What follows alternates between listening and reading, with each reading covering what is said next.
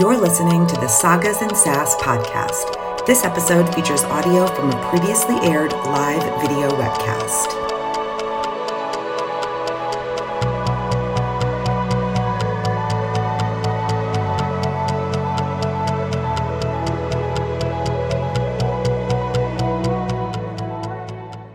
Welcome to Sagas and Sass Season 3. I'm Tara, along with fellow hosts Nick, Jonathan, and Nami. This episode will cover Part 3 of Arm of the Sphinx, the second installment of Josiah Bancroft's Books of Babel series. If you're watching live, join us in the chat, or after the fact, follow us on Facebook, Instagram, and Twitter at Sagas and Sass to continue the conversation. And just a reminder, the views expressed in this show are those of the hosts as individuals and do not necessarily represent the show as a whole. We're back with Arm of the Sphinx and ready to delve into its oh-so-revelatory third part, The Bottomless Library. When last we left our intrepid crew, Senlin was insisting that they needed to face their bullies, which in their case means basically playing dead to get up to the Sphinx's lair, and then flashing what they hope is the appropriate signal, that being showing off Edith's arm to gain entrance. The first part of their plan works, but the second part, which involves Adam, Aren, Valletta, and the remaining with the Stone Cloud, while Senlin and Edith confront the Sphinx, doesn't turn out quite so well. Sure, they land in the Sphinx docking bay, but then a mechanical titan dumps them out of the Stone Cloud and absconds with the ship. They are then approached by Byron, a stag-man mechanical hybrid who knows but clearly does not like Edith. Byron does at least lead them to the Sphinx, who hilariously does look like Edith described him, that being like a spoon. The Sphinx immediately begins berating Edith for not taking care of the arm he gave her, but Senlin interrupts, announcing that he has information about Moret and his Had army. The Sphinx counters with the fact that he has information about Myra and attempts to convince Senlin to betray his friends. Senlin refuses and is actually able to surprise the Sphinx with the information that Marat has 5 copies of Ogier's painting, which we find out is called The Bricklayer's Granddaughter, in his possession. This leads to Senlin and the Sphinx haggling out a contract, but as it is being finalized, the Sphinx reveals that Senlin is high on crumb and needs to get sober before they can go any further. Of course, Senlin takes offense to this, but it turns out the Sphinx is right. All this time, Senlin has been handling and gazing on the painting of Maria, which is infused with crumb. There's a lot to unpack there, but the important part is that the Sphinx insists that Senlin go looking for a book in his bottomless library and sends him off to do so with a bag of supplies and the librarian cat at his side, which is an obvious ploy to keep him away long enough to sober up. While Senlin is following the cat through the library in search of a book of zoetropes, the rest of his crew spend their days hanging out in an apartment provided by the Sphinx. They know that at some point he will insist on interviewing them, and when Byron finally comes to tell them that will happen, Adam is first in line, and Edith immediately uses her knowledge of the Sphinx's lair to help Adam escape. They were worried that the Sphinx might try to give Adam one of his modifications, so they board the last wall walker and ride it to the very top of the tower, where they are confronted by sparking men who somehow know all about Adam. Adam chooses to go off with them, and on the condition that they let Edith go. Meanwhile, we find out that Valletta has been spending her nights with the Sphinx. Not like that, but like just hanging out with. Early on, she realized she could leave her room through the vents, but immediately ran into the Sphinx by literally falling out of the ceiling. Thankfully, this meeting led to an odd sort of friendship through which it is revealed that behind the mask and under the cloak, the Sphinx is actually a very old woman who is pieced together with mechanical parts herself. So Byron then comes to collect Adam for his interview with the Sphinx, and it's immediately obvious that Edith helped him get away. She's marched off to answer for what she's done, only to have the Sphinx confide that she trusts Edith and wants Edith to be her right arm, as it were. It's funny, because that's the missing arm. That's the arm that Edith doesn't have. This comes on the heels of Byron taking Edith on a little detour to show her that the Red Hand is still alive. But in the end, Edith agrees to the Sphinx's new contract anyway and receives a new, much larger, stronger, and less pretty mechanical arm in return. While Edith is recovering from this procedure, Senlin finally comes to the end of his time at the library. He'd eventually had to crawl on his hands and knees through a book tunnel, which originally sounded fun, but then started to sound scary. But all this happens as he follows the librarian cat in search of the Zoetrope book. Not sure how to say that. And just when he is A, completely sober, huzzah, and B, thinks he's about to die as the book tunnel collapses around him, ooh, he spills out into a little bedroom where the Sphinx is waiting. Miraculously, the cat also delivers the zoetrope into Senlin's hands. So it turns out that there's actually a giant zoetrope in the Sphinx's lair, and that Ogier's sequence of paintings are installed in it. When all 64 of them have been returned, they will reveal the combination to the Bridge of Babel, because as the Sphinx insists, the tower was never supposed to be just a tower, but a bridge to the heavens. Okay, deep breath. We know that's a lot to digest, but wait, there's more. Basically, a man who the Sphinx calls the bricklayer is the person who built the tower, and the girl in the painting is supposedly his granddaughter, hence the painting's name.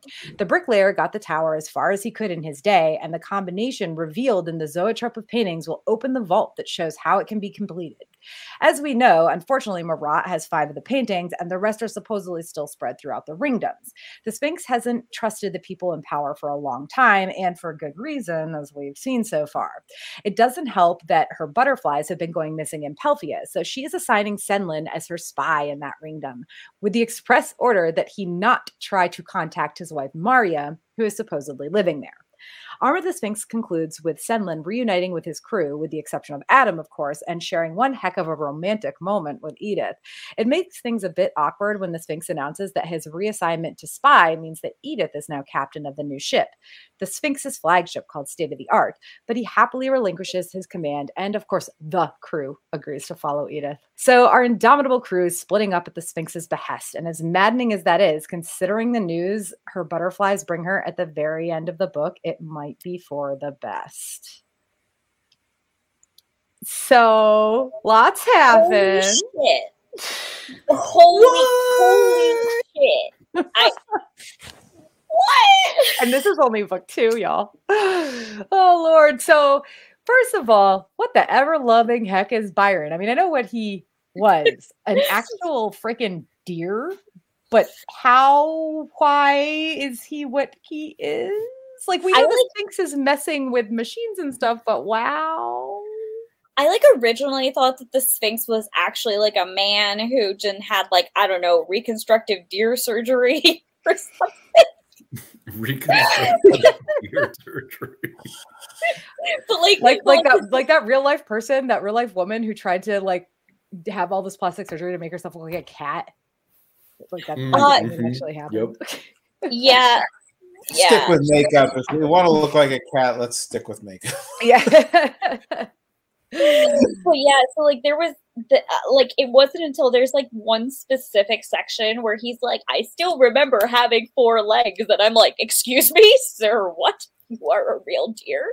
But what I started to hypothesize is that when the Sphinx is talking to Valletta, she talks about how you don't mess around in the brain because things can get a bit hairy. And I think both the librarian and Byron have been intelligentified, or rather Byron has been, here you can communicate with humansified. Have English clear. I don't know. The cat, the librarian cat, while it seems, to be more than a cat, it still looks just like a regular cat. And who knows what she did to the inside? It doesn't talk or anything, or at least doesn't talk to someone. So did anyone here read The Uplift War by David Brin? No. That's all about basically raising up the intelligence of other animal species so that they're the equivalent intelligence of humanity. So in this case, the Sphinx is uplifting these creatures potentially. I don't know if that's where it's going, but that's how I interpreted what he did with the deer, or and whether he did Byron or not. And we later find out it's she. It's she. I know. It's so weird. But it was a he at the time when of this part of the book. It's he for so long, and then it's she. You get that big reveal. Whether she uplifted Byron and created Byron and the cat, or they were there before she he then became she. Just say they. Yeah, They. they the Sphinx. Yeah, They the Sphinx became the Sphinx themselves. That's still to be determined, right? I also do. I know this comes up later, but I think the hypothesis, like the thing that was mentioned in the books, where they were like, obviously the Sphinx wasn't only one person. Like that doesn't make any sense. It's been so much time, but I think it actually is.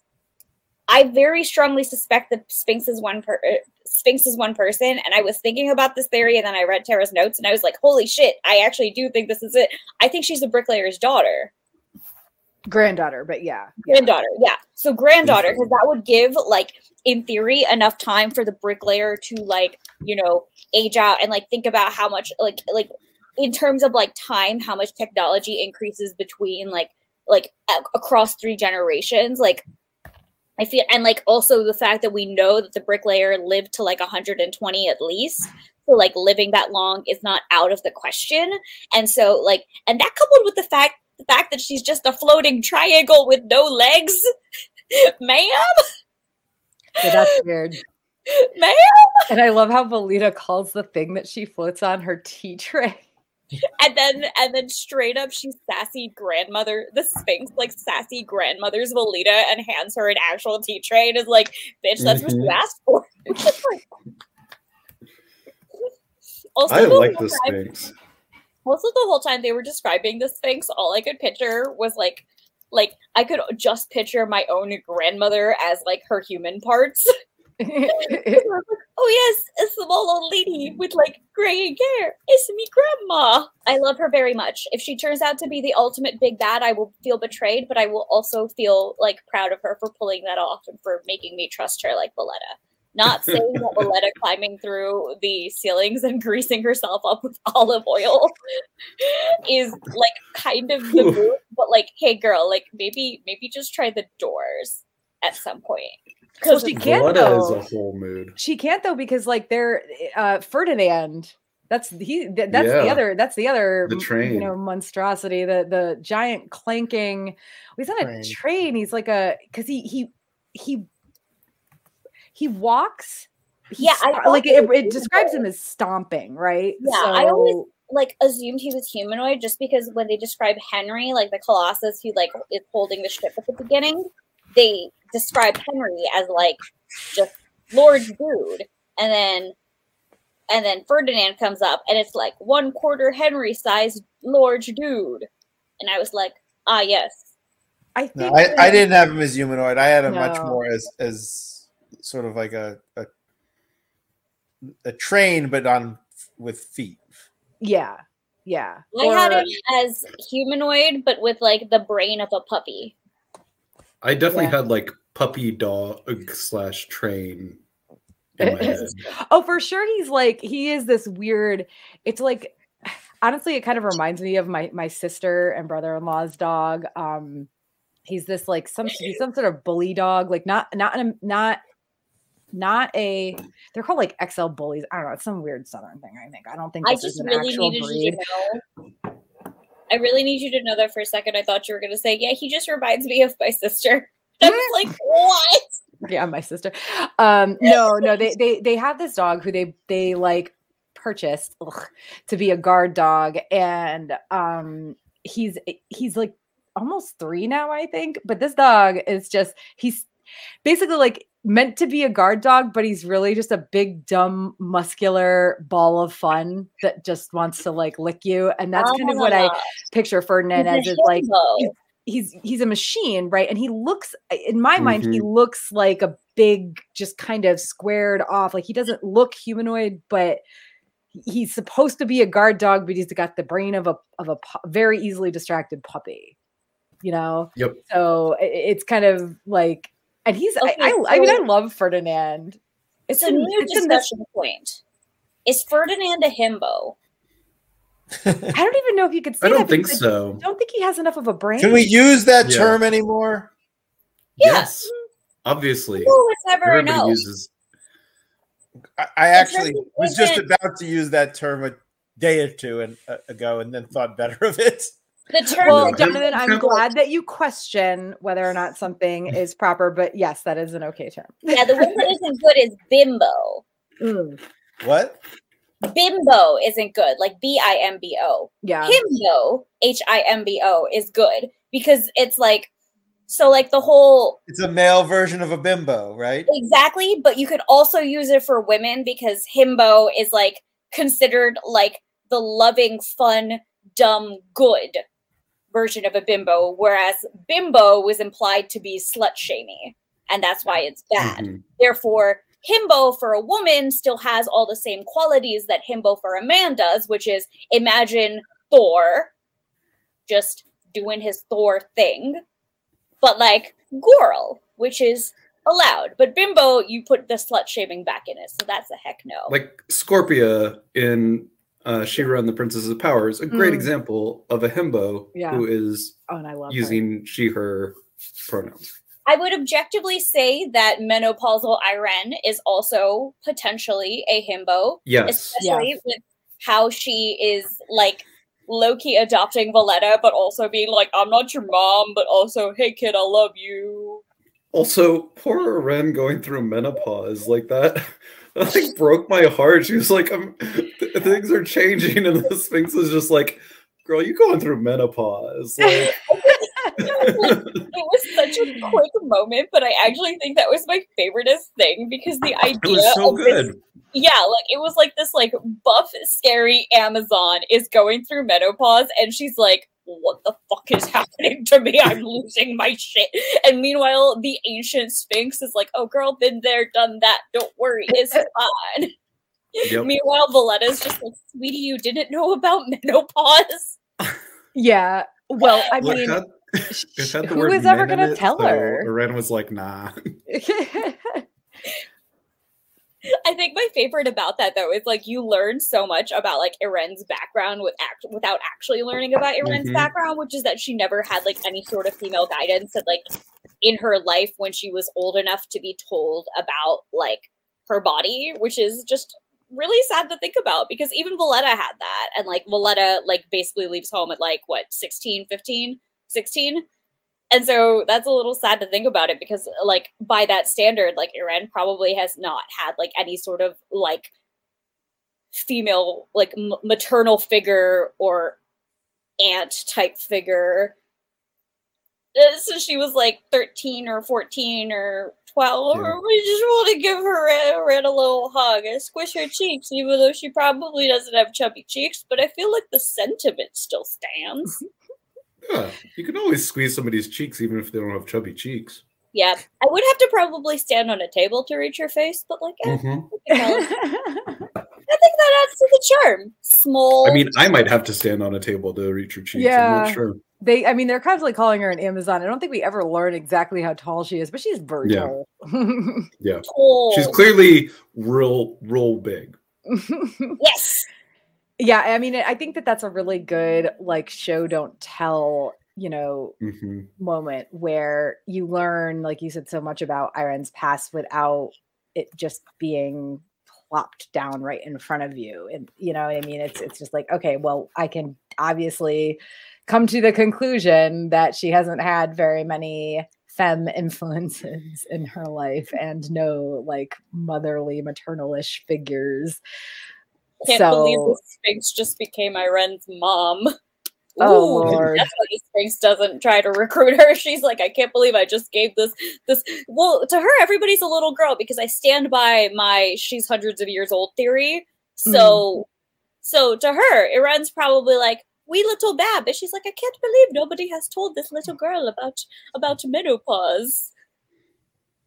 Yeah, I mean, it feels like the menopause thing is a random aside in some ways, except for then you kind of after the fact you're like, oh wait, no, this is like again just a way to learn a little bit more about her backstory without it being just straight up written down on the page told to us. Yeah. And also the fact that the Sphinx doesn't immediately, like you said, jump on bringing Iren into her fold, which is like counter to what Edith has been warning everybody about, is very interesting because Irene is like, there's something wrong with me. And of course, the first thing she thinks is, well, the Sphinx will fix me, even though Edith has strictly told them, don't do it. I also think it's really interesting because at first, whenever we got Irene's POV, I thought it was going to be I thought it was just going to ultimately be she was getting old and therefore she was getting weak. And because she was getting weak, she was getting anxious. And that's what I thought it was just going to boil it down to. But the fact that it was menopause, first of all, it kind of more accurately cemented her age as well in my head. Because low-key, I was like, Irene could be anywhere from 40 to 70. And I would be like, all right, yeah, sure. Especially with the silver hair. With the silver hair, you could have told me she was 65. And I'd be like, all right, she's fit. Good for her. Also, the whole Irene thing really brought into perspective Edith's kind of I want to say misunderstanding about the Sphinx, but also at the same time the way that Edith's distrust of the tower has shaped her to interact with the Sphinx on that level. Because to me, in a way, it seemed that while obviously yes, the Sphinx is recruiting people, obviously yes, the Sphinx is getting vulnerable people to sign contracts in exchange for something that they need. And she is obviously very good at diplomacy and talking and manipulation. It does seem that she based off of Valletta's impression of her, that she genuinely does care about the tower and not unclear if she cares about the people in the tower besides the tower can't fall and destroy everything and it can't misuse its purpose. But I think it really gives us more insight into Edith's psyche and where she is. Cause up until now, Edith has seemed very solid, very sane, very much fuck yeah, Edith, you know what you're doing. And now I'm just oh no, Edith is just so scared. Edith has just been so scared all this time. And even though her whole character from Senlin's perspective really seems to have her shit together, inside she's just as much of a mess as he is. And despite the fact that she has proved herself to essentially the highest authority in the tower, that she is capable of being a good person despite doing bad things. Because ultimately what the Sphinx says is that the fact that Edith betrayed her to save Adam, to save her friend, ultimately shows to the Sphinx that she is honest and loyal. And that's really hard to come by. And Edith has kept those qualities. I digress. I think Edith's neat. I love Edith a lot. I wish to build a robot arm to go over my arm, because I'm not saying that post breaking my elbow and having, right arm surgery recovery conversations after dialogue in a book after having surgery on my right arm that I'm really loving and identifying with Mr. Edith Winters. But yes, I love her. I mean, and honestly, you said, you mentioned her trying to kind of rescue Adam and make sure that the Sphinx doesn't get a hold of him. And that that was something I really wanted to make sure we talked about, even though it's such a small part, right? In this whole third part of the book, it's such a very small part, but Edith doing that, like you said, was what led the Sphinx to say, okay, well, I can trust this person, but also, whoa, that whole thing where first, sure, the last wall walker and everything, it's an interesting little aside, but the sparking men at also the top of the Edith tower, and Lee totally fucked. Oh yeah, ew. Get it, girl, but also because I vibe with that so much. Edith just being I felt unattractive and he was there. So, and I was like, yeah. I mean, listen, I ain't gonna shame her for doing anything. Just like I said, get it, girl, but also, he's also gross. No, Lee is ew. But Edith also admits that Lee is ew, and she's like, he was the only one there, unless I was gonna fuck the robot deer. She did not fuck the robot deer. No, Byron would not allow. You jumped across the wall walkers, but I thought it was weird that they had a stable for the wall walkers. Well, yeah, there used to be a whole ton of them. No, I know that. I understand why it would be like a garage, but why do you need it to look like a horse stable? I would imagine mechanical machines. I don't get it. But oh my god! Do you think there were maybe like partial robot horses there at some point? Absolutely, 100%. I wouldn't. That's why there was a stable. It used to have robot horses. Well, I also don't know the safety deal with if they're leaking like fluids or oil or whatever. The stuff on the floor would certainly kind of be there to like soak it up. Straw soaking up any sort of motor oil is a bad idea in my mind, but hey.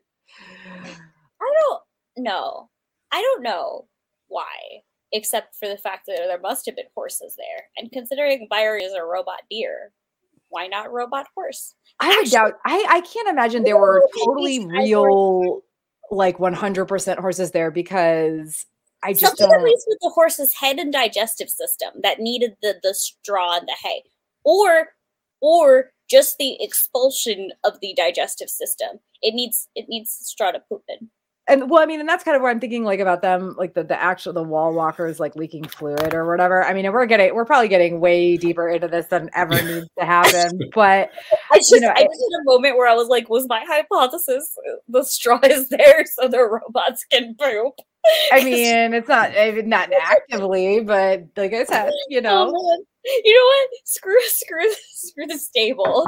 There's actually a top to the tower because I wasn't expecting that. Yeah. Tara, we need you to reach out to Josiah and find out about this whole stables thing. Also, I feel like we need to finish the series first and see that's probably if there's true. any sort of conclusion about why there was a full-on stable. Because I mean, here's the thing: I'm not saying that there's going to be an entire chapter in book 4 detailing the stables and the robot poop. Isn't that the extra short story he's about to write? Yes. Yeah. Well, I mean, and here's the thing, though, like, why I don't really think that there were any actual full-on real horses there.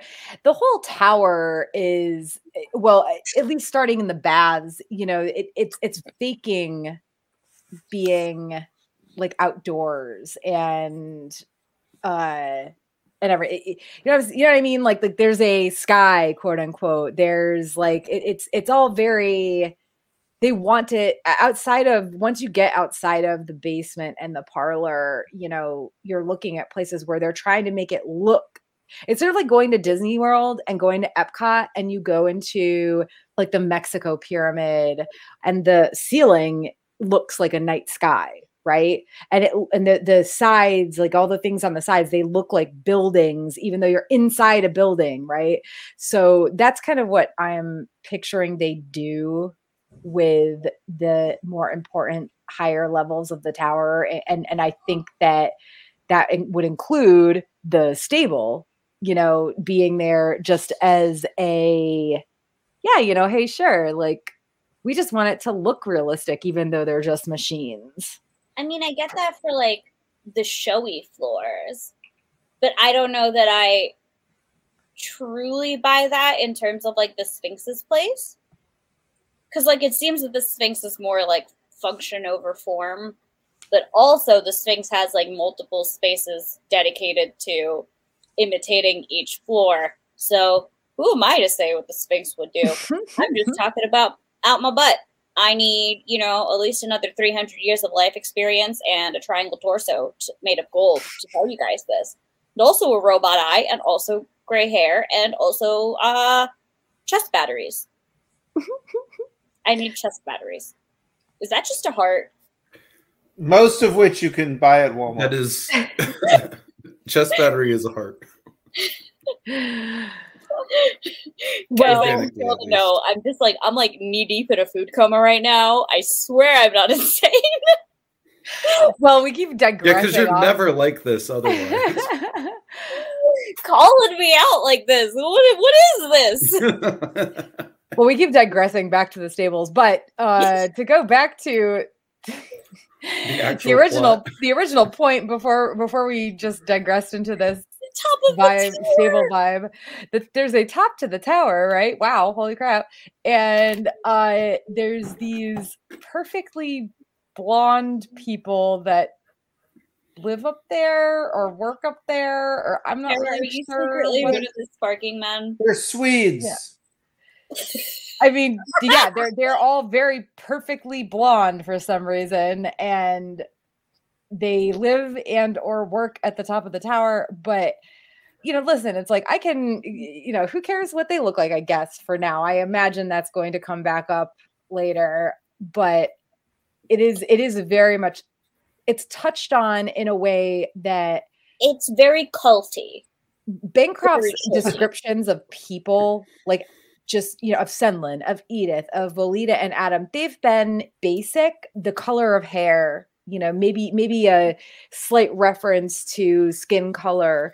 But with this, he is very, not overly descriptive, but he's very adamant in his description of them as being this set of look-alike, like perfect blonde people, which is he goes out of his way to describe them to a point that, like, you saying perfect lookalikes makes me think like clones or something along those lines. Yeah. And I'm just kind of like, are they all just like baby clones? Like, is that what's up? Also, sorry, it's another aside, but I was thinking about the top of the tower, the fact that like everybody's like, the silver trees at the collar of heaven. And I'm like, and it turns out that they're just windmills. Mm-hmm. It's windmills, kids. Windmills, the answer. Also, no, they're clones. That's what I think. I think they're clones. But why do they want Adam? There was why do they know who Adam is? I mean, they knew about him, right? They didn't know Edith. But that was nuts. It also made me think that, like, with the end where you get, like, the Sphinx and her butterflies and her spying with the butterflies, it made me think that the Sparking Men are also somehow under her control or, like, in her purview. And they know about Adam because she knows about Adam. And maybe this was always her real purpose for Adam, something to do with these Sparking Men. I don't know. All I need you to know is that, like, when the Sparking Men happened and, like, Adam was spirited away, I, like, looked through the rest of the book and I realized that Adam wasn't in it anymore. And I was like, fuck, I need to skip ahead to the next book and see what happens to Adam. And I'm like, don't do that, you idiot. Finish the book, dumbass. So one thing about this maybe being part of, like, Sphinx's plans for Adam is the Sphinx very clearly, and I mean, maybe this is just her obfuscating or something, but she very clearly was like, I don't give a fuck about Adam. I got Voletta. That's who I really want. Yeah, and that was what it was ultimately. But it also makes me think that she did originally have a purpose for Adam because she does get to know Voletta before. And the Voletta that she gets to know, aka who Voletta actually is very different from the Voletta that she would have seen through spying. Mm-hmm. So it makes me think that, like, originally she had a different purpose. She had a purpose in mind for Adam, but then after meeting Voletta, she was like, oh, screw him. I got the better kid. I got the better sibling.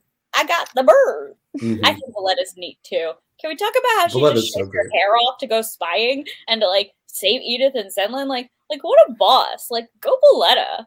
I didn't God, that was the last episode, Nami. God, Nami, you're so last episode.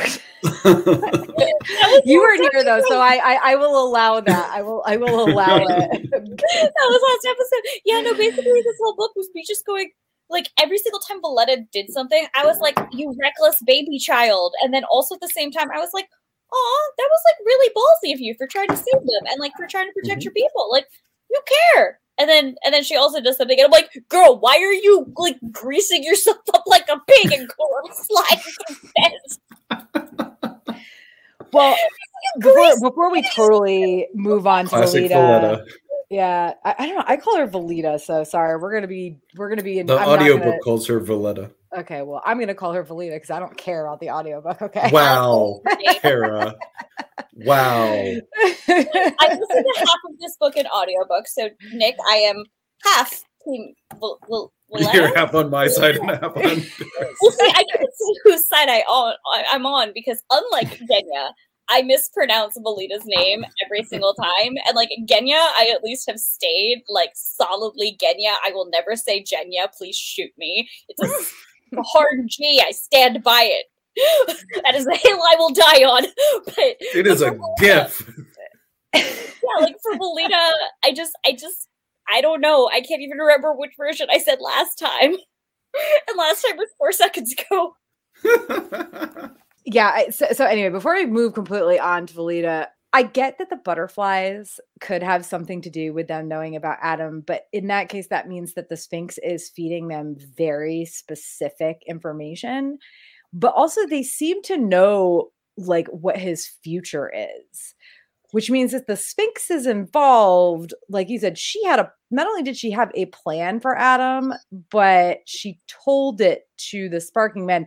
I don't know. It's still, I know that there's a very good chance that that's what it is, but it still felt like for the first time in these books that this was something that felt otherworldly in a way, like fantastical, right? You know, it wasn't something, obviously there, as we're moving up through the tower and learning more about these places, obviously it's a fantasy world, but every bit of it seems to be, other than the tower itself just existing, seems to be like based in some sort of technology or whatever. And this is the first time that I felt like, whoa, other than the part 3 of Arm of the Sphinx, that this and the librarian cat, it's like, I can even set aside Byron because, you know, he was a deer that was completely modified so that he can move and talk like a human.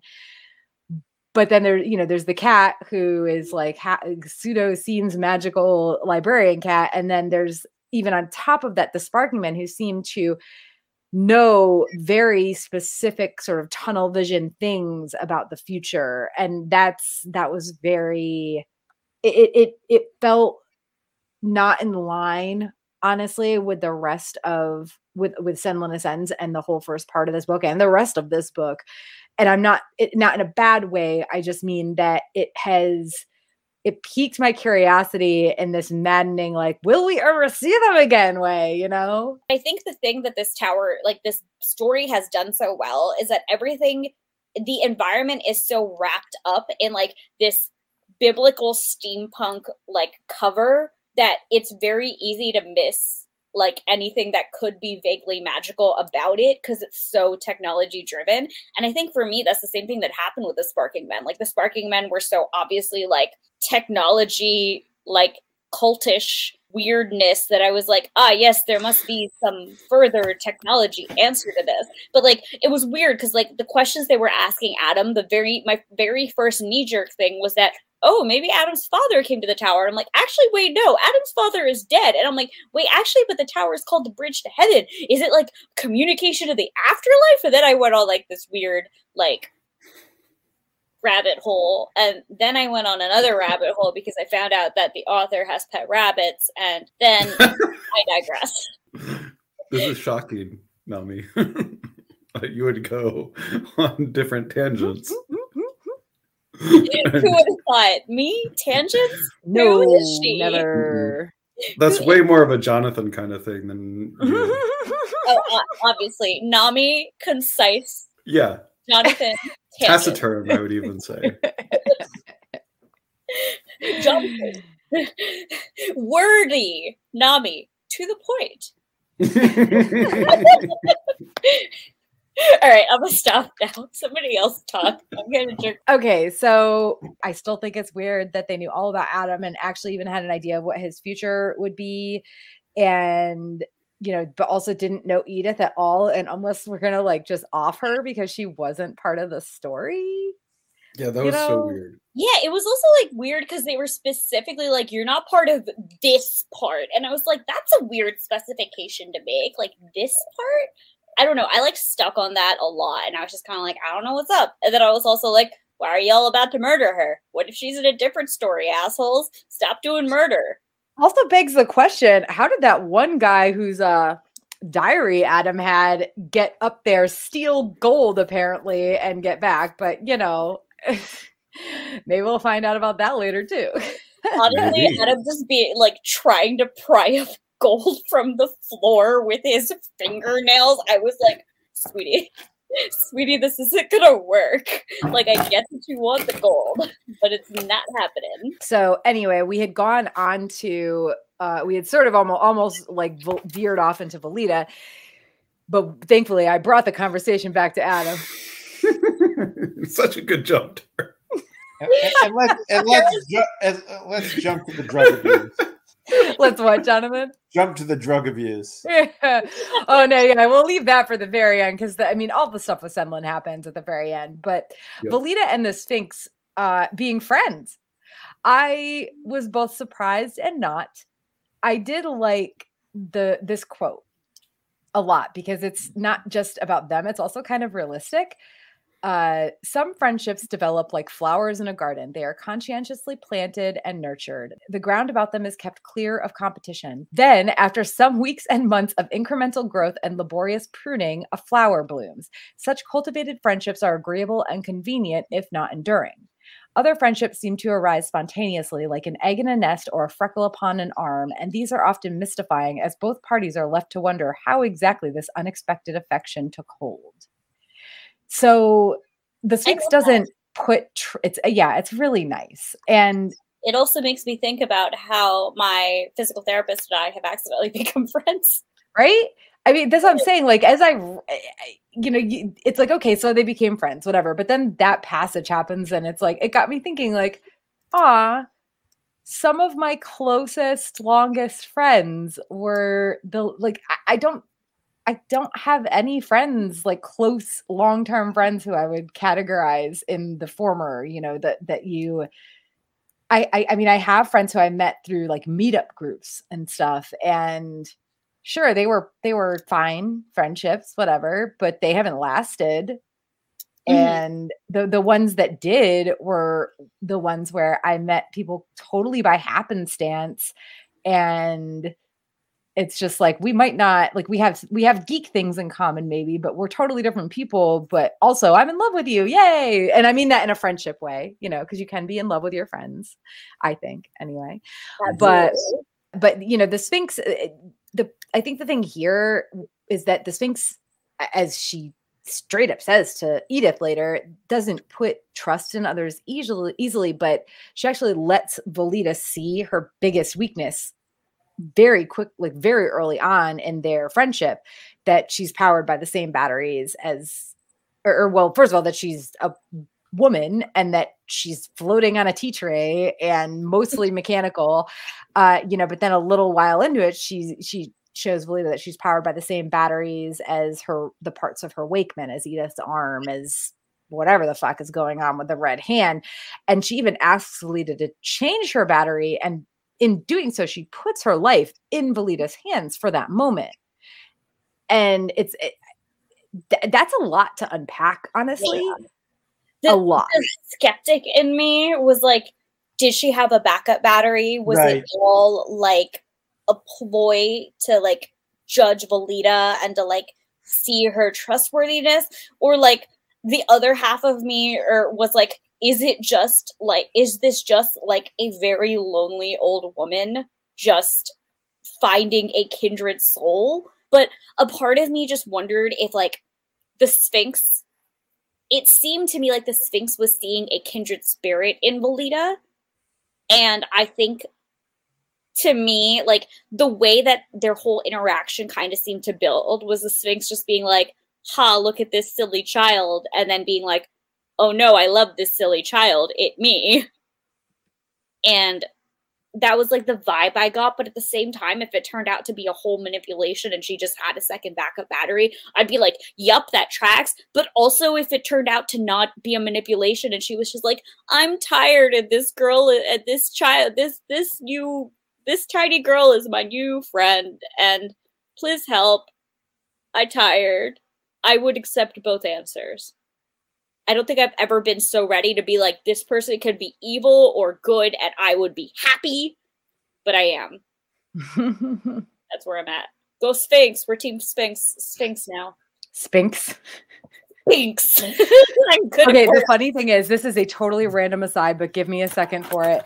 There is a gas station that was founded in the Greenville area, and it's Sphinx. Like, it's a chain of gas stations called Sphinx, and their mascot is a tiger-looking, what I'm guessing is supposed to be the Sphinx. face, at least, of a sphinx.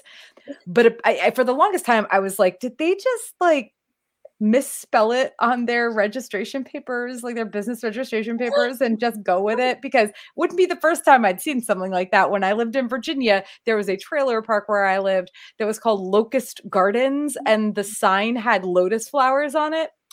So, you know, I was thinking that's what it was, but no, apparently the guy who actually founded the gas station chain, his last name was Sphinx, which is a weird last name. I don't like that. Okay. But yeah. So anyway, every time I like read Sphinx, I'm like, Sphinx. Anyway, Yeah, so no, that's I my just random like aside. sometimes it's kind of funny that I'm on a talkie thingy when sometimes that word's bad. I digress so much. I don't even remember where I was. Sphinx good, Sphinx evil, love Sphinx. I think that the Sphinx is I would not say that she is good. Yeah. I also would not say at this point, my opinion could certainly be swayed, that she is evil. I think that she has a one-track mind, and that one-track mind is, you know, save the cheerleader, save the world. Correct. Thank you. A quote I have not heard in a long time. Save the tower, save the world, right? I saw a picture of Milo Ventimiglia recently, and I was like, that's nice. I still have a crush on you. Oh, I have a crush on him from Gilmore Girl days. Oh man. Did you still want Rory with him, right? Oh, for sure. Random aside again. But yeah, so I feel agree. like the Sphinx's motivations are so like one track focused on finishing the bridge of Babel that it's like very difficult to judge where she stands on base morality around everyone, because it seems that her morality to her doesn't matter because she cares so much about this goal. I think that go ahead, Jonathan. I would have thought of her as lawful evil. My God! Speaking of lawful, oh no, I'm not going to digress. Never mind. Yeah, her goals are her own, and they're not good goals. But lawful she has a code to get there to a certain degree. But her goals aren't necessarily evil. But they lead. I think her may not be evil, but the result of the goals are evil. Or maybe not the result, but the way she's getting there, right? Like the goal may not be evil, and you know, I think. But here's the thing, though, like the only Wakeman we've really met so far are the Red Hand, who clearly went off as Rocker, and that was not entirely like that was nothing that the Sphinx told you know what I mean, that it's the Sphinx's fault in that she created him, I suppose, but it's not the Sphinx's fault in that she led him to do this, as far as I can tell. And then we've got Edith, who is clearly just mad at the world for good reason, of course, but part of that, you know, world very specifically is the Sphinx for, you know, as she says, coercing her into the contract to save her life in a way. And then we've got Marat, who, whatever the fuck happened with him, however the hell he started and became a Wakeman, you know, sure, he's against the Sphinx, but he's also kind of I think so. Marat it's like the only good character. I mean, if you take him for at face value, in that he's leading the Han revolution because of how he felt the Hods were treated, right? I mean, now he has ulterior motives using that to go to do something else that we don't know yet. But I was going to say, but the Sphinx was allowing the abuse of the Hods, et cetera, et cetera. So I can't say that would be necessarily a good person. I mean, if she had wanted to, if only there was some area between good and evil. I think neutral? That's the reason I'm classifying her specifically as lawful neutral, because to me, like, at least, like, if you think about this purely in terms of D&D classifications, lawful good is somebody who always does the good thing because it's the good thing to do. Lawful evil or chaotic evil or the evil spectrum is somebody who knows that they are doing evil and continues to do evil because that's what they want to do. Neutral, I think, is somebody who very much is making choices for just the choice's sake, and they are willing to go with whatever the result is. And I think that's the difference between like the neutral alignment and the good and evil alignment, because the good and evil alignment, in my mind, they're the ones that are looking at the results and saying, I am doing this action based off of this result, and the result is good, therefore they're good, or the result is bad, therefore they're bad. But I think neutral, the reason they are neutral is that they're doing the action for the action. Although I would say, like, I do believe that the Sphinx is neutral, lawful neutral right now, but I also very much believe that Marat is lawful evil, because there is a very specific type of evil person that manipulates the helpless in order to further his cause. Yeah. And I think that him saying that he's like freeing the Hods, and the next book is called The Hod King, and I can't help but suspect that that's what Marat is calling himself, and that the next book is called Marat. But anybody who, and clearly he's not just saving the Hods and letting them make that choice, because as Valletta sees, they clearly murder that one Hod who doesn't want to join. And if that is truly what was happening, there would be an option there that wasn't murder, an option like, you know, hold them in a comfortable prison because you can't let the secret out. But they go straight to murder. That's not good. And then on top of that, you know, whatever he says to Senlin and Edith cannot be trusted, like at face value, cannot. And I frankly trust Valletta's perspective of being like, why the fuck are these idiots walking right into this? This is clearly a sketchy ass place. The fact I just inherently distrust anybody who destroys books and destroys sources of learning. That's almost always synonymous with bad. And then on top of that, add to the fact that he is clearly using as his sort of bait, as his hook, as his motivation to coerce and convince people into believing in his cause, as him lifting up the unliftable, when you see what he's actually doing is using them to further his agenda. I am convinced that he is the most evilest. I'm convinced that he is the big bad. I don't know if he's the big bad, but he is definitely evil. Yeah. He is not a good person. I think at this point it's really hard to say who the big bad is, because I still feel like there's something else that we... Oh, for sure. I agree. I agree with the picture that we have right now. Right, yeah. Is really bad. Isn't Senlin the big bad? We don't have the whole picture. Senlin's just I would buy into that. I would buy into Senlin stumbling into becoming the big bad. I don't think he's deliberately making that choice, but if Josiah Bancroft like set that up, I would totally be like, that was a great play. Yeah. I don't think he is, though. I think he's I don't think he is either, but like I could see it. He's too stumbly. If he did it, I would agree.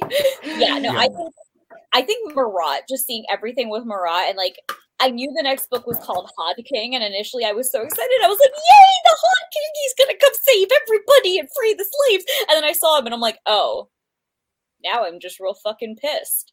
Because like there's a specific type of trash that takes advantage of the helpless and the enslaved in order to further their cause, and that is the exact type of garbage that he is.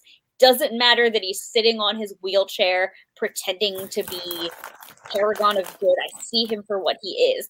Garbage boy. But also, can we talk about the fact that like he kind of is garbage boy, because his legs are literally garbage. They're just useless. I was going to address his legs, but not in that way. I was going magical legs into trash. Wow. My actual intention was to address the casual disability and just to be like, oh yeah, just like the fact that like it never really like struck me until you see Marat in his wheelchair, but like we just have like casually disabled people like in our main cast, like because with Adam he's got one eye, with Edith even though she has, you know, effectively a prosthetic, she still is an amputee, and just the fact that like up until now I hadn't noticed it, and then there was a wheelchair and I was like, wheelchair, and then I was like, oh damn it, he's evil.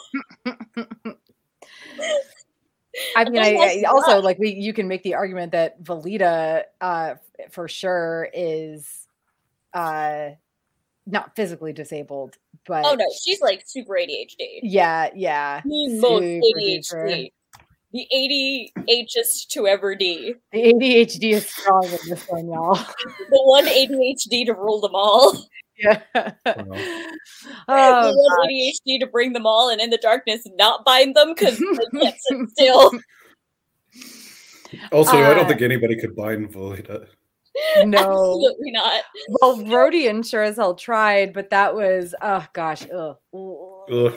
Nobody can bind Velita. She frees flying squirrels and then climbs through piano trees to save them. I love. And Aren murders people because they try to give Velita shit. Let my daughter steal squirrels, damn it! We touched on the fact that the Sphinx is a she several times, but wow, the Sphinx is a she. So before we move on to other things, because there are other things I want to talk about, I did want to hear everyone's first impressions of, and we're going to go in order here. Okay, so I'm going to start, then we'll go to John, then Nami, then Nick. So the first time I read this, like learning that the Sphinx was a woman, it's like, of course she is. Didn't expect it. But in the end, when I look back, and of course, I do also believe that she wasn't the original Sphinx. I think that this is a title that was inherited. I do believe that she is the Bricklayer's granddaughter. And this is literally pure, just kind of intelligent conjecture on my part. This is not me knowing. I have not read ahead enough to know anything like that. But that is my, conjecture. So it was shocking at first, but then it was like, yeah, of course she is. So John, I don't know, first impressions of finding of the Sphinx removing her spoon disguise and finding out that she is a woman. Well, the only reason I was surprised is because they had always been referred to as he the entire time. So, I mean, in a vacuum, finding out a character as male or female wouldn't have surprised me at all, except for the fact that the author referred to in everything you had heard about the character, it was referred to as a male. Well, everybody in the tower thinks that the Sphinx, right? But even the people who had met the Sphinx said, I mean, Edith had met the Sphinx, but said he. Well, so, right, because she never took off her disguise. Edith didn't know that it was a woman. But he also didn't know that it was a he. I mean, because he was in the disguise, you didn't know if it was he or she, but he was referred to as a he. So I think this brings up a very important point at the implicate assumption of people to think that a person in power is male if not specified or not gendered, or to also assume that somebody, when not gendered explicitly, is male, especially if they're in a position of power. Yeah. Yep. I think that's definitely a big part of it. I think that's one of the reasons it was so effective too. And I think that's one of the reasons, like, even though upon rereading, upon retrospect, it's obvious that of course the Sphinx could be a woman. Wow, I will never say Sphinx correctly, apparently. Oh wait, never mind. Just did. But I think like that whole thing works so well, especially because with the voice modulation, while obviously on the base level it's for anonymity, the other thing is that it is for authority, because people will respect a male voice more than a frail female voice. It just is. I will say, though, my first impression was absolute hilarity because I was still very much fixated on Edith being like, the Sphinx looks like a spoon, okay? And to Eren, because Eren was just like, I like how it was just like Edith knew what Eren was asking, and instead she decided to scream "fuck you" and say the Sphinx looks like a spoon. And then I wasn't expecting that to pan out, and it actually did, and I was like, all right, spoon, Edith, you win, good job. Also, I gotta say, I would love to see this become like a movie series or a TV show or something. Yeah, that would be so see cool. how they portray the Sphinx as a spoon. Well, I think the spoon was like, because it's a concave mirror, right? Like it's like I was gonna pick up a spoon and hold it in front of my face, but I do not have a spoon to hold in front of my face. Yeah, weirdly, you don't have a spoon in your room. Well, I have a plastic spoon in the trash can, but I don't want to dig in the trash can. That's fair. That's very fair. And so my plan, though, was for comedic effect to hold the spoon really close to the camera, so the spoon would look big and cover my face, so that I would be like, "Ooh, me, the Sphinx." And then you're like, I am the Sphinx. We'll do that next time. It's fine. But yeah, my first impression at the actual reveal, I'm sorry. Okay. I was digressing about the spoon, but I also was like, oh, it's so obvious that of course she was a woman this whole time. Who else has the patience to do this shit? A man would be too busy doing war, and I stand by that generalization. Yeah, that was my knee-jerk reaction, and also I was like, oh, of course she just bonded with Valletta so quickly. Like, and that was another thing that like cemented my like kindred souls with like Sphinx and Valletta storyline theory that I have going there. But yeah, that's what I thought. Usually if it's like an older woman and like a young woman, I'd be like, yes, she's adopted her. And I'm like, no, she's not adopted her. Like, she specifically has it. She's like, oh no, it's young me. Mm-hmm. Yeah. So Nick, what about you? First impressions? I would say kind of similar to Nami, like in hindsight, yeah, it makes total sense. It always does take a minute when, somebody has been gendered one way to kind of go, oh, that's not their gender. Okay, that's fine. But I think overall it was just like, oh, that actually makes a lot of sense, and move on from there. Yeah. Okay, so there's a bunch of stuff we want to I want to touch on, but before I get into that, LOL about Senlin sniffing his Maria portrait and getting away from it. I literally could not even, because the whole beginning of this book, I was like, dude, why the actual fuck are you still hallucinating? Like, speaking of like metabolism and overdose times and all of this stuff, you should have really gotten this out of your system by now. Why are you still hallucinating? Did you just have a psychic break? I thought he had a psychic break. It was a really clever and like scientific explanation too, that the painting was coated with crumb and also something about it getting wet. Yeah. It bonded the crumb. Right. Right. So poor Senlin ain't never getting his painting back, as far as we know. But for the best, he was literally huffing a painting. I don't think he deserves to have it back. This is Senlin with his Maria painting, just like, oh, Maria, I miss you so much. I miss you so much. Maria. Meanwhile, this is my mouth. He's just getting high as hell. Meanwhile, Edith, we'll talk about that in a hot minute. But his whole time in the library is just, I know that he's literally being sent there to clean up, right? I mean, that's kind of odd. I mean, it's obvious. Like the Sphinx doesn't say it. It's never said out loud. But of course, that's what is happening. I'm going to give you this like impossible to find book in this impossible library with this cat as your guide. Don't eat the cat food, by the way. And he just goes through the library. Oh, there's that one time where he almost gets caught in one of the traps Yeah, and he survives because it's like a disc on a stick, and there's a skeleton on the stick disc, and he pushes the skeleton to the other side, and he jumps off, and the skeleton gets yeeted into the ditch, and he's like, "Thanks, bud." That whole thing was like, why are there traps in the library? I don't know, but I loved it. Only letting people in there who she wants in there. Why are there traps in the library? Are we sure it was a real trap? Mm. Or was he still high and in withdrawal at that point? Oh, I think it was a real trap. I think because the Sphinx even says that the library has. He said there are traps there, but then I wondered, was there? Well, and even like after that happens, when Senlin has been, you know, days and days and days removed and has gone through enough withdrawal where he's not going to be having hallucinations anymore. He still hears the crying and stuff like that. And he's like, nope, not being, you know, fooled by that again.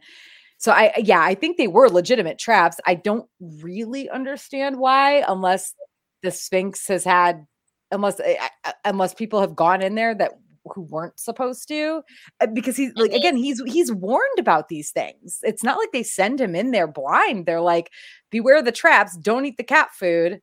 Also, I think it was really funny that Byron gave him chocolate and Senlin literally eats it on the third day and writes himself an apology note. He's like, I'm sorry if you knew the chocolate was real good. Worst part about this was that I was eating one of my last lip truffles at the time, and I just looked at it and I was like, shit. It would have been gone after the first day for me. Same. Like, this is the only chocolate I have. I know I should make it last, but I'm gonna eat it. Speaking of which, I should go get some chocolate. I would have saved it for my exit reward.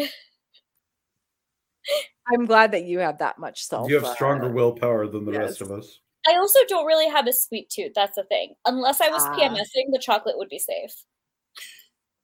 If I was a big sweet tooth, but I do have enough of one where even if I knew, I think maybe especially if I knew that was my only chocolate, I'd be like, eat this immediately. I think my bigger concern would have just been like YOLO eating all the crackers, because I am a when bored snack, when doing physical exertion snack, and walking through a giant library means snack.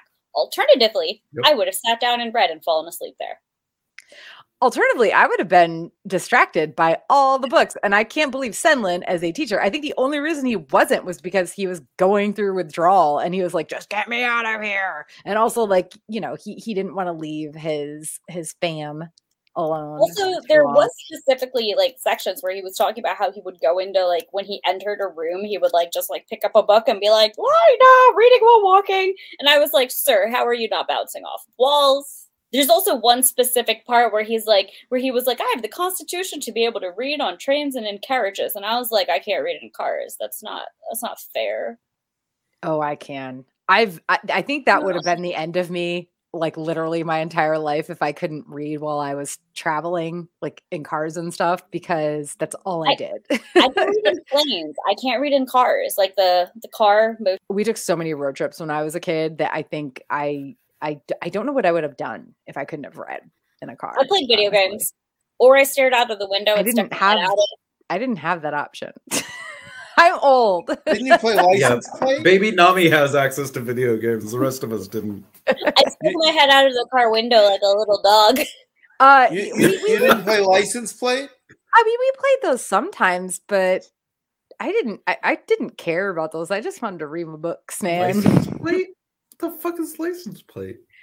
Yeah, like where count how many states license plates you see on your trip. I played the one where if you saw that was the thing. So suspicious. We're all learning. Yeah, we're all learning so much about each other. The 70s were pathetic. Okay, no, we still did that in the 80s and 90s, and honestly, 2000s. I'm pretty sure the last time I played that game was one of the last times I went on a road trip with my sisters, which was probably 2002 or something. So, okay. So back to Senlin in the library. Puerto Rico was always a good one to see. I have never seen a Puerto Rican license plate. So I almost spit my water on my laptop, John. How did they get that car here? That was probably expensive. That car here. It was.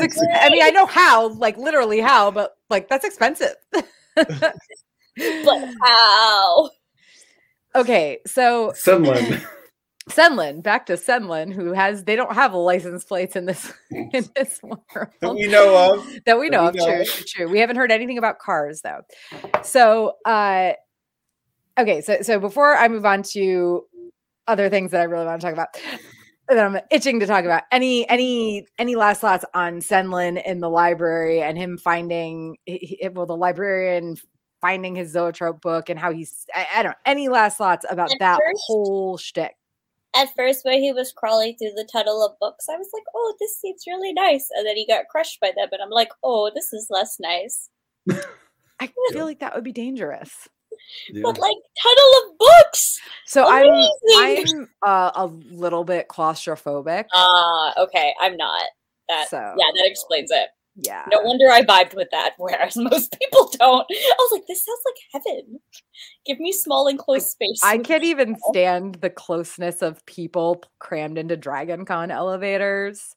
So, like, cannot stand it. That's why I, at all costs, avoid going anywhere in the Marriott that involves an elevator.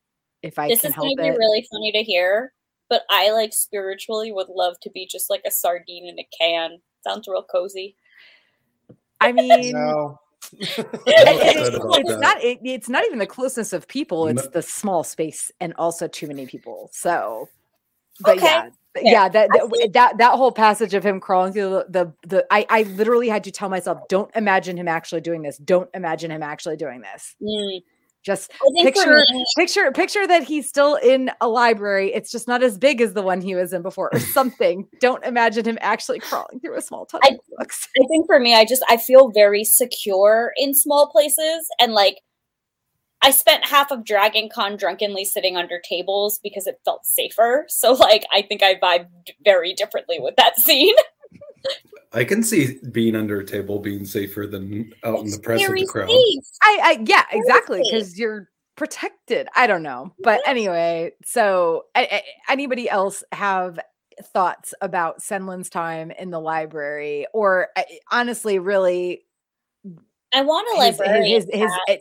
The reveals at the end of it, this giant zoetrope where once all the paintings are inserted, it will have a combination to the secret. I mean, that's a huge reveal. It's huge. It's huge. So Senlin is sober. His time in the library is over.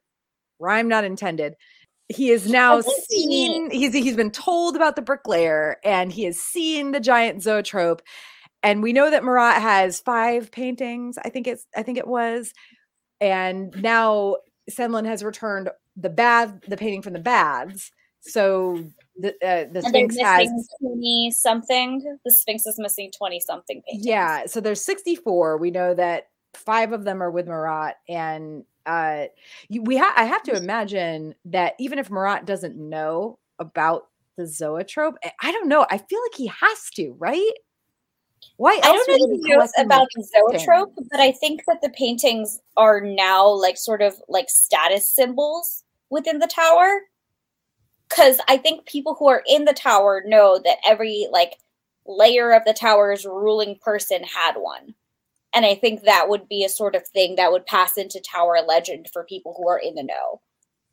And I think Marat strikes me as somebody who'd be in the know on that level. And I don't think anybody else knows about the zoetrope. I think they're just like, this is the status symbol that I need if I ever want to be able to talk. Like, if I ever want to be able to get, like, because, like, the Sphinx was saying, like, this is, like, the status symbol that people had if they wanted to be able to, like, get, like, the bricklayer's ear, essentially. And I think that meaning behind the paintings has been, like, handed down through the generations. But, like, the purpose of the paintings is being, like, we are an alliance of 64 has been lost, clearly. But I think, for me, that reveal was less shocking in the sense that it was what it was, more than the fact that, like, because, like, I expected some sort of reveal about the painting to occur, and the fact that they are 64, just almost identical. The first thing I thought of was, like, when when I would take like the stacks of Post-its and like write little stick figure animation doodles on the bottom and flip through them.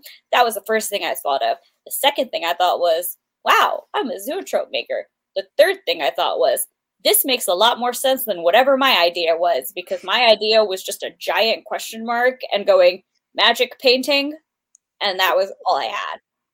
The fact that the tower is a bridge instead of a tower, very, very curious about that. Very interesting in seeing, like, is this going to end like a Trigger anime and they're just going to go to space? Is that what the ending of the Tower of Babel series is? Because, like, if so, okay, you know, there's a reason Trigger has done it in multiple animes.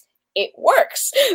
But also at the same time, I was just kind of like, I know so little about this, and this just seems like a crack open of the door to the future plot that, like, I can't even begin to, like, think about what this could mean, except for the fact that I was like, I knew there was going to be something with the paintings. Now we have it. Also, what the fuck? Gotta read more. Also, what the fuck? Marat definitely knows about the Zoetrope. Zoetrope, thank you. Because the Sphinx let Senlin in on it pretty quickly. And what if she's never told anyone before, why would she be letting Senlin in on it now? Fair. So I think that there must have been some shared knowledge of the Zoetrope. It's not like she was keeping it secret from him. And if all of a sudden she's decided, oh, this is the guy to trust after whatever 100 years, my guess is the reason Maret is such a threat is because that was the closest Wakeman to her. That's my guess. That's my gut instinct. Well, and I also think that speaks a lot to, I trusted someone once. The first person maybe I trusted, other than, like, let's assume that she is the bricklayer's granddaughter. Clearly she trusted him. But if Marat was the first person that she trusted with this information and he betrayed her, I think that speaks a lot to her. I mean, because that's the thing. Like, let's say you're a kid, right? You trust your parents and they're good parents. And then you openly trust the first person who comes into your life, who opens up to you.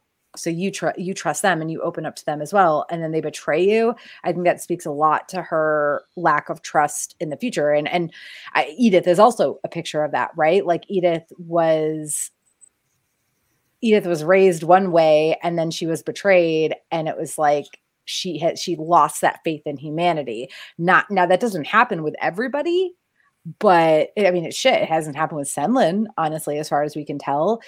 But I think I do think that the idea of Marat knowing about the Zoetrope speaks to why the Sphinx is so set on, I need people I can trust, and I don't trust literally anybody but you, like Volita, for whatever reason. You've proven I can trust you. And Edith, obvious reason where she saved Adam, like, it might have been going against the Sphinx's wishes, but it shows that she's loyal, so I can trust you.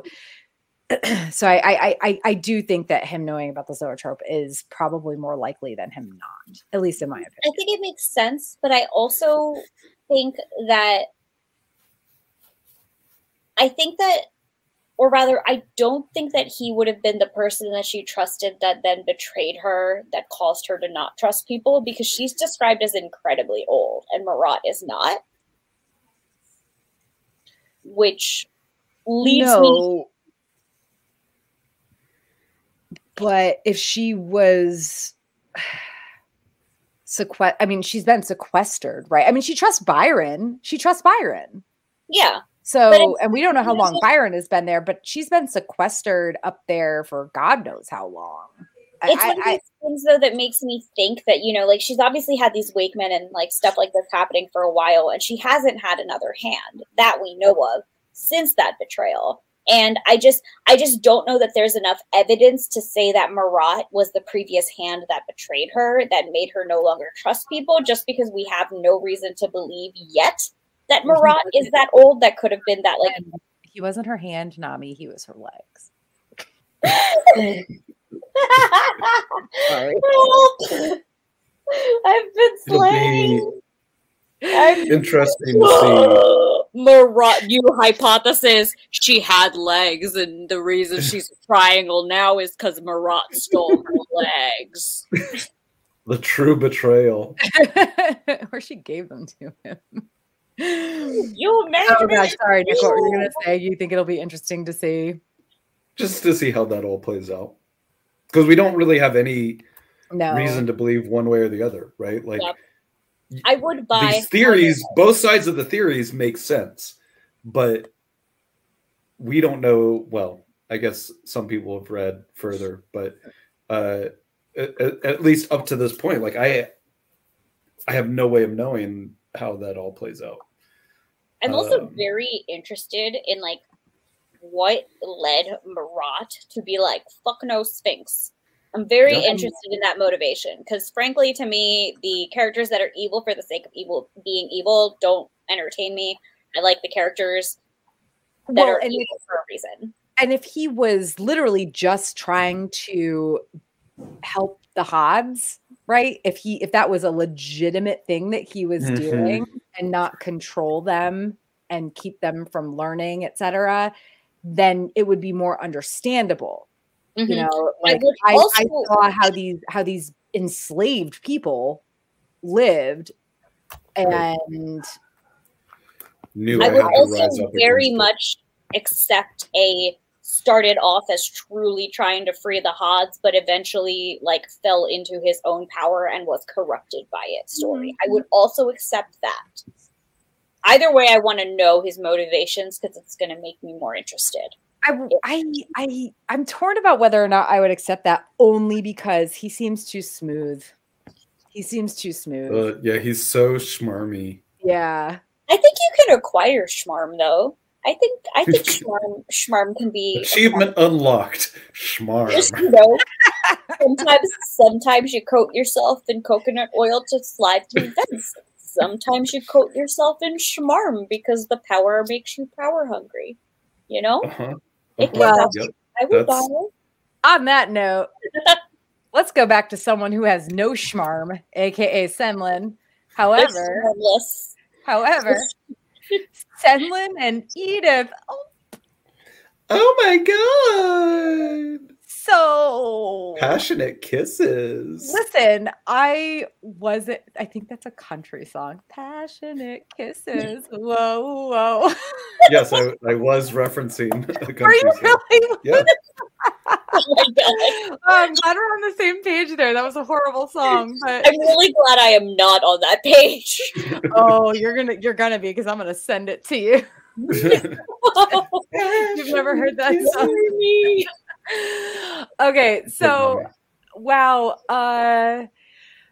Oh gosh, like I just one thing I meant to I meant to ask you guys. I put a comment in the document because I have the pre-Orbit version, like pre-Bancroft getting picked up by a full-on publisher version of the first two books. So my version of Arm of the Sphinx has this odd quote. It says, "I thought of the coincidental embraces we shared, all the occasions when fate put us in each other's arms, an innocent thing, but not unaware, not without feeling. And I wanted to survive because if I did, I knew I would see her again. Is that wrong? Is it wrong to miss what is unattainable?" No. And I think no. I'm sorry. attainable. Sorry. No. In my version, it says, "Is it wrong to miss what is attainable?" Yes, and that's what it says in my version as well. Okay. And I remember sticking on that for a second, but I get what it means because what he's saying is that he misses Edith because he knows he can have her, whereas he is currently scared of missing Maria because Maria is out of reach. Maria is unattainable. Edith and Edith's affections are attainable. And that's the thing. It was one of those things where it was like, I knew it could go either way, right? But I was like, I need to know if this was a typo because it was in my version too. I do have ye old version of this book. I have newest. It's the same in the audiobook too. Okay, perfect. That's all I needed to know. I also loved, and this is actually a quote that eventually, I think, gets I highlighted a lot of quotes from this book in our Sundays with Sass. So like if you're not following us on Twitter, Instagram, or Facebook, you should, because I highlight quotes in pretty graphics. But yeah, it's so nice. I loved Edith's thought. She did not believe in idle visits to the pantry or idle walks down the lane or idle appearances outside doors in the wee hours of the night. These were not idle things. They were urges too inconvenient or unseemly to admit. They were hunger. They were frustration. They were yearning. Now, granted, I don't necessarily agree with the idle walks down the lane thing. Sometimes I just want to go for a walk, right? Has nothing to do with frustration. But idle walks to the pantry, I mean, it is either hunger or boredom. And idle appearances outside doors in the wee hours of night, Senlin. I mean, nobody goes to somebody's door in the middle of the night without. It's so funny because not expecting something necessarily, but for sure desiring something. I think for me, this was like the kind of like most indicative of character development and the thing that I least expected, but also the thing that I understood the most with how everything had progressed. Because like, I still very much believe that Senlin is like ace or something like that, because he doesn't really pay attention to sexual things. But I think affection and like kissing is not the same, but also I am not asexual, so I can't really make that distinction. But I think the desire for affection and physical closeness and romantic closeness is different from not having. I think he's demisexual. Yeah, and I think the fact that like he got to know, because like even when he first meets Edith in the first book, he very much comforts her, like in like when they're hanging off the side of the tower in a cage. The good old days. But like it was one of those moments that like I had kind of like, if Senlin had been any other character, I expected this like in the first book in the cage, like for that whole era to like that whole section to end with them like with like some sort of romantic attachment there. And the fact that it happened now, I was kind of like, yeah, no, it's been a year. This makes sense. Like he's sad, he's given up, and his portrait of his wife just made him high as fuck. Yeah, I think he's demisexual. I think it's an emotional, like when he gains that emotional attachment with somebody is when he moves to a physical attachment, right? Mm-hmm. And I think honestly, if that's what it is, and I really hope what it is, because how often do demisexuals get actual representation literally anywhere? You know, I mean, asexuals for sure too, but I do think that I would very much veer toward that he's demisexual over asexual. That said, he is still married. And at this point, I think he hasn't seen the proof that his wife is remarried. I can't remember. Did he just see the proof that she was remarried? No, he hasn't seen proof.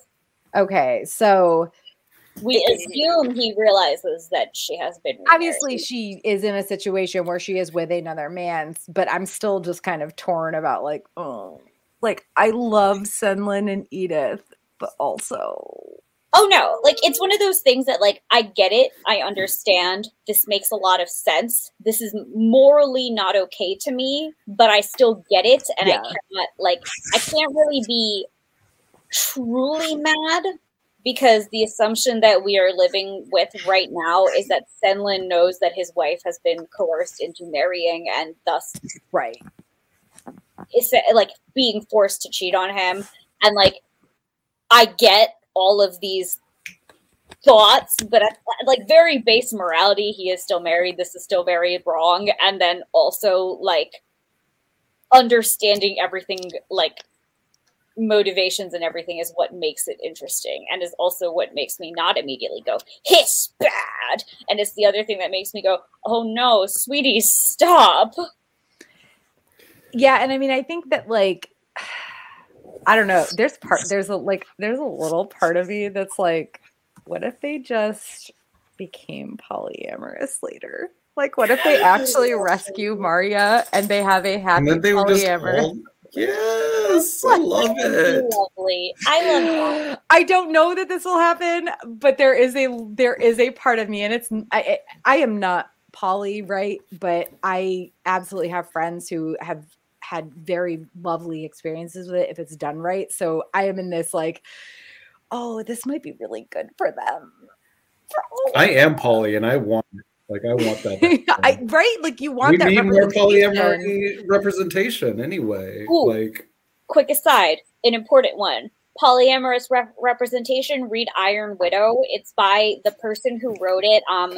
They are the person, the Chinese person who on YouTube has made like videos about the accuracy of Mulan, or the accuracy of like the live action Mulan, and like everything wrong with live action Mulan. And they made that whole Twitter thread about it.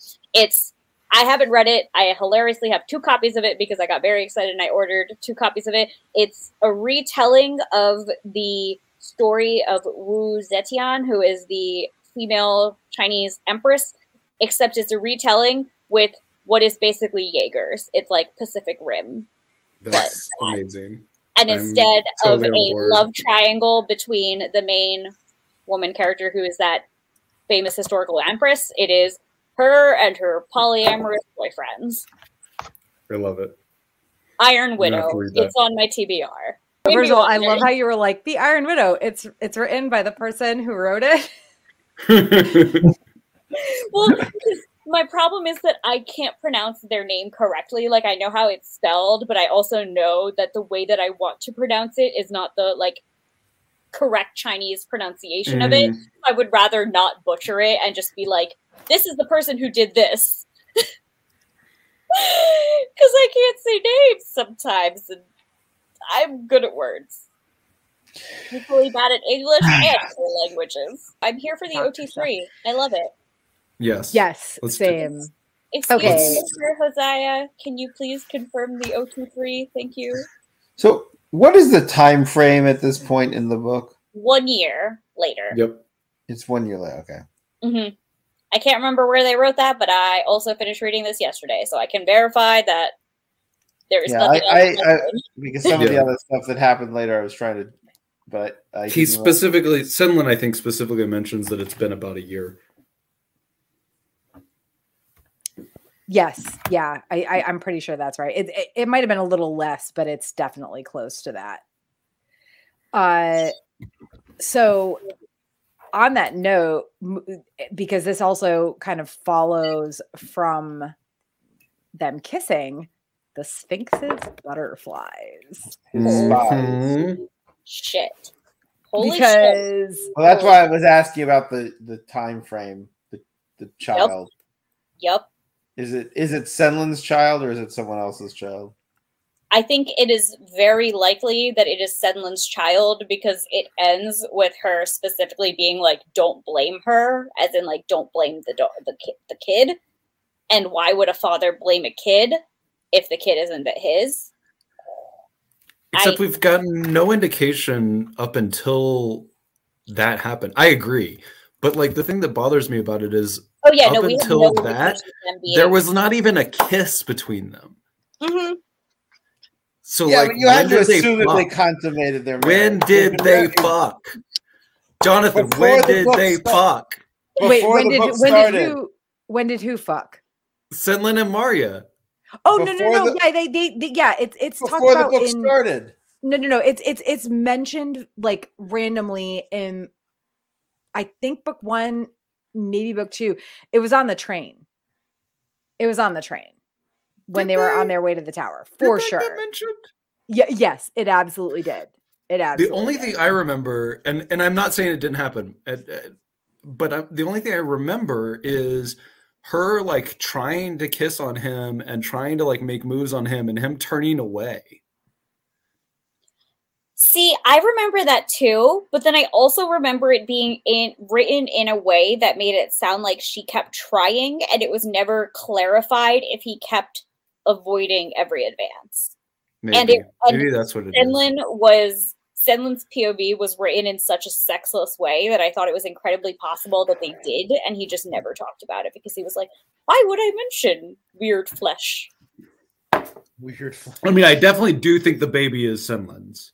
Mm. I was super confused by it because I was like, I don't remember them. Well, I didn't having remember him either, any- so I just assumed it happened before the book started. Mhm. See, the weird thing to me is that I always felt like there was more sexual chemistry, even from when they first met, between Senlin and Edith than there was between Senlin and Maria. Oh, I Because, agree. like, even back when they were in the netting, Senlin was like, oh, she's actually kind of attractive, but I can't think about that because I am married to Maria and I have to find Maria. I think, interestingly enough, to me, the way that read, though, was more that, like, Senlin never let himself notice Maria, because he also mentions it in this book, like, part of, like, the Maria hallucinations is, like, one of the Maria hallucinations specifically calls him out for, like, marrying his former student, and like, calls him, like, basically a dirty old man for it. And, like, I think it very much highlights that, like, the hallucinations are telling him things that he doesn't want to hear. And I think that because Senlin thought that, he was always very careful to de-sex Maria in his head, even though they were later intimate after they were married and after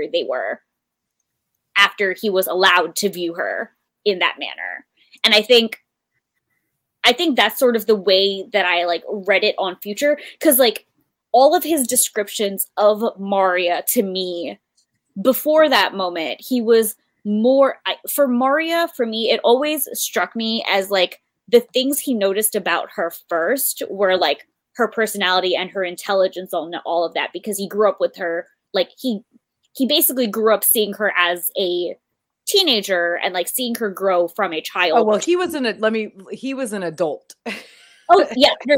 But he saw her as a child growing up to become a person. So he saw her at a time when she wasn't, like, a sexual object to him, but when he meets Edith, she is immediately, like, a grown woman and therefore able to be viewed in that capacity. Because, like, obviously, like, we know that he's a prude, but we also know he has eyes, because, like, the whole thing was, like, that lady with the titties out and the legs out. He was like, titties, legs, oh. So, like, clearly he has these eyes. But I think for Maria, since he met her in such a different way, I think she was a little bit desexed in his head until she was allowed to be not that. And then I also think that colored his later descriptions of her, because he was so busy in his head trying to not be the dirty teacher, because that was clearly a thought that was in his head, because it comes out of the hallucination. Mm-hmm. And that's what I think. Obviously, this is, like, very much reading very deeply into it, but I also think, you know, as evidenced by, like, Irene and being menopausal and what that helps us, what that shows us about her, that Bancroft is, like, very much capable of writing more nuance into his stories without actually writing it. And I think his hallucinations of Maria, like, very much functioned as, like, his conscious just, like, throwing barbs at him. And I think one of those barbs was that he did feel like the dirty teacher, despite never actually seeing her as a sexual object or interacting or having any, or, like, not, he doesn't kiss her, and, like, she kisses him when she's a woman when she leaves, and that's the only moment where, like, that happens. But he still feels that guilt because he's like, it me, dirty old man, even though in this one case he is not dirty old man. Can't believe I'm defending what could have been dirty old man. Senlin, thou art truly pure of intent. Thank you so much. My sweet naive bookman. At the end, the Sphinx spying on Edith and Senlin. Byron feels bad about it, though, which is good, I guess, considering he put the spy there. And Byron's a mensch, y'all. And then we get this footage of Maria with her baby. I think the thing that tipped me off was, like, when she asks, like, you won't blame her. Mm-hmm. Yeah. That's what tipped me off. No, absolutely. That was the thing that was like, wait a second. Did they fuck? They must have fucked. Mm-hmm. That was the moment where I also thought that, and then I thought back into when they could have possibly fucked, and I was like, it must have been on the train, right? And then I was like, yeah, that makes sense. Sun was just talking about distracting, but he never mentioned that she stopped or that he was successful. In conclusion, the end of this book was a big ba-boom, ba-boom, ba-boom, ba-boom, ba-boom. You know, What? The second half of this book was just like Oprah handing out plot twists. You get a plot twist. You get a plot twist. You get a plot twist. Just everywhere. On that note, I'm going to close us out with a quote because I like this quote and I think it is very pertinent to the current times. When humanity ceases to aspire, it begins to decline. Do you know why the status quo is so tyrannical and nauseating? Because it does not exist. There is no status in the world, and certainly not where humans are involved. The status quo is just a pleasing synonym for decay. Depressing, but true. Mm-hmm. We will be back in 2 weeks covering parts 1 and 2 of The Hod King, Book 3 in Josiah Bancroft's Books of Babel series. Once again, I'm Tara, along with Nick, Jonathan, and Ami. Thank you for joining us for Sagas and Sass, and we'll see you next time.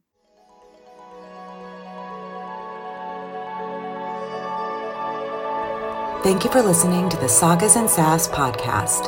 Follow us on Facebook, Instagram, or Twitter at Sagas and Sass.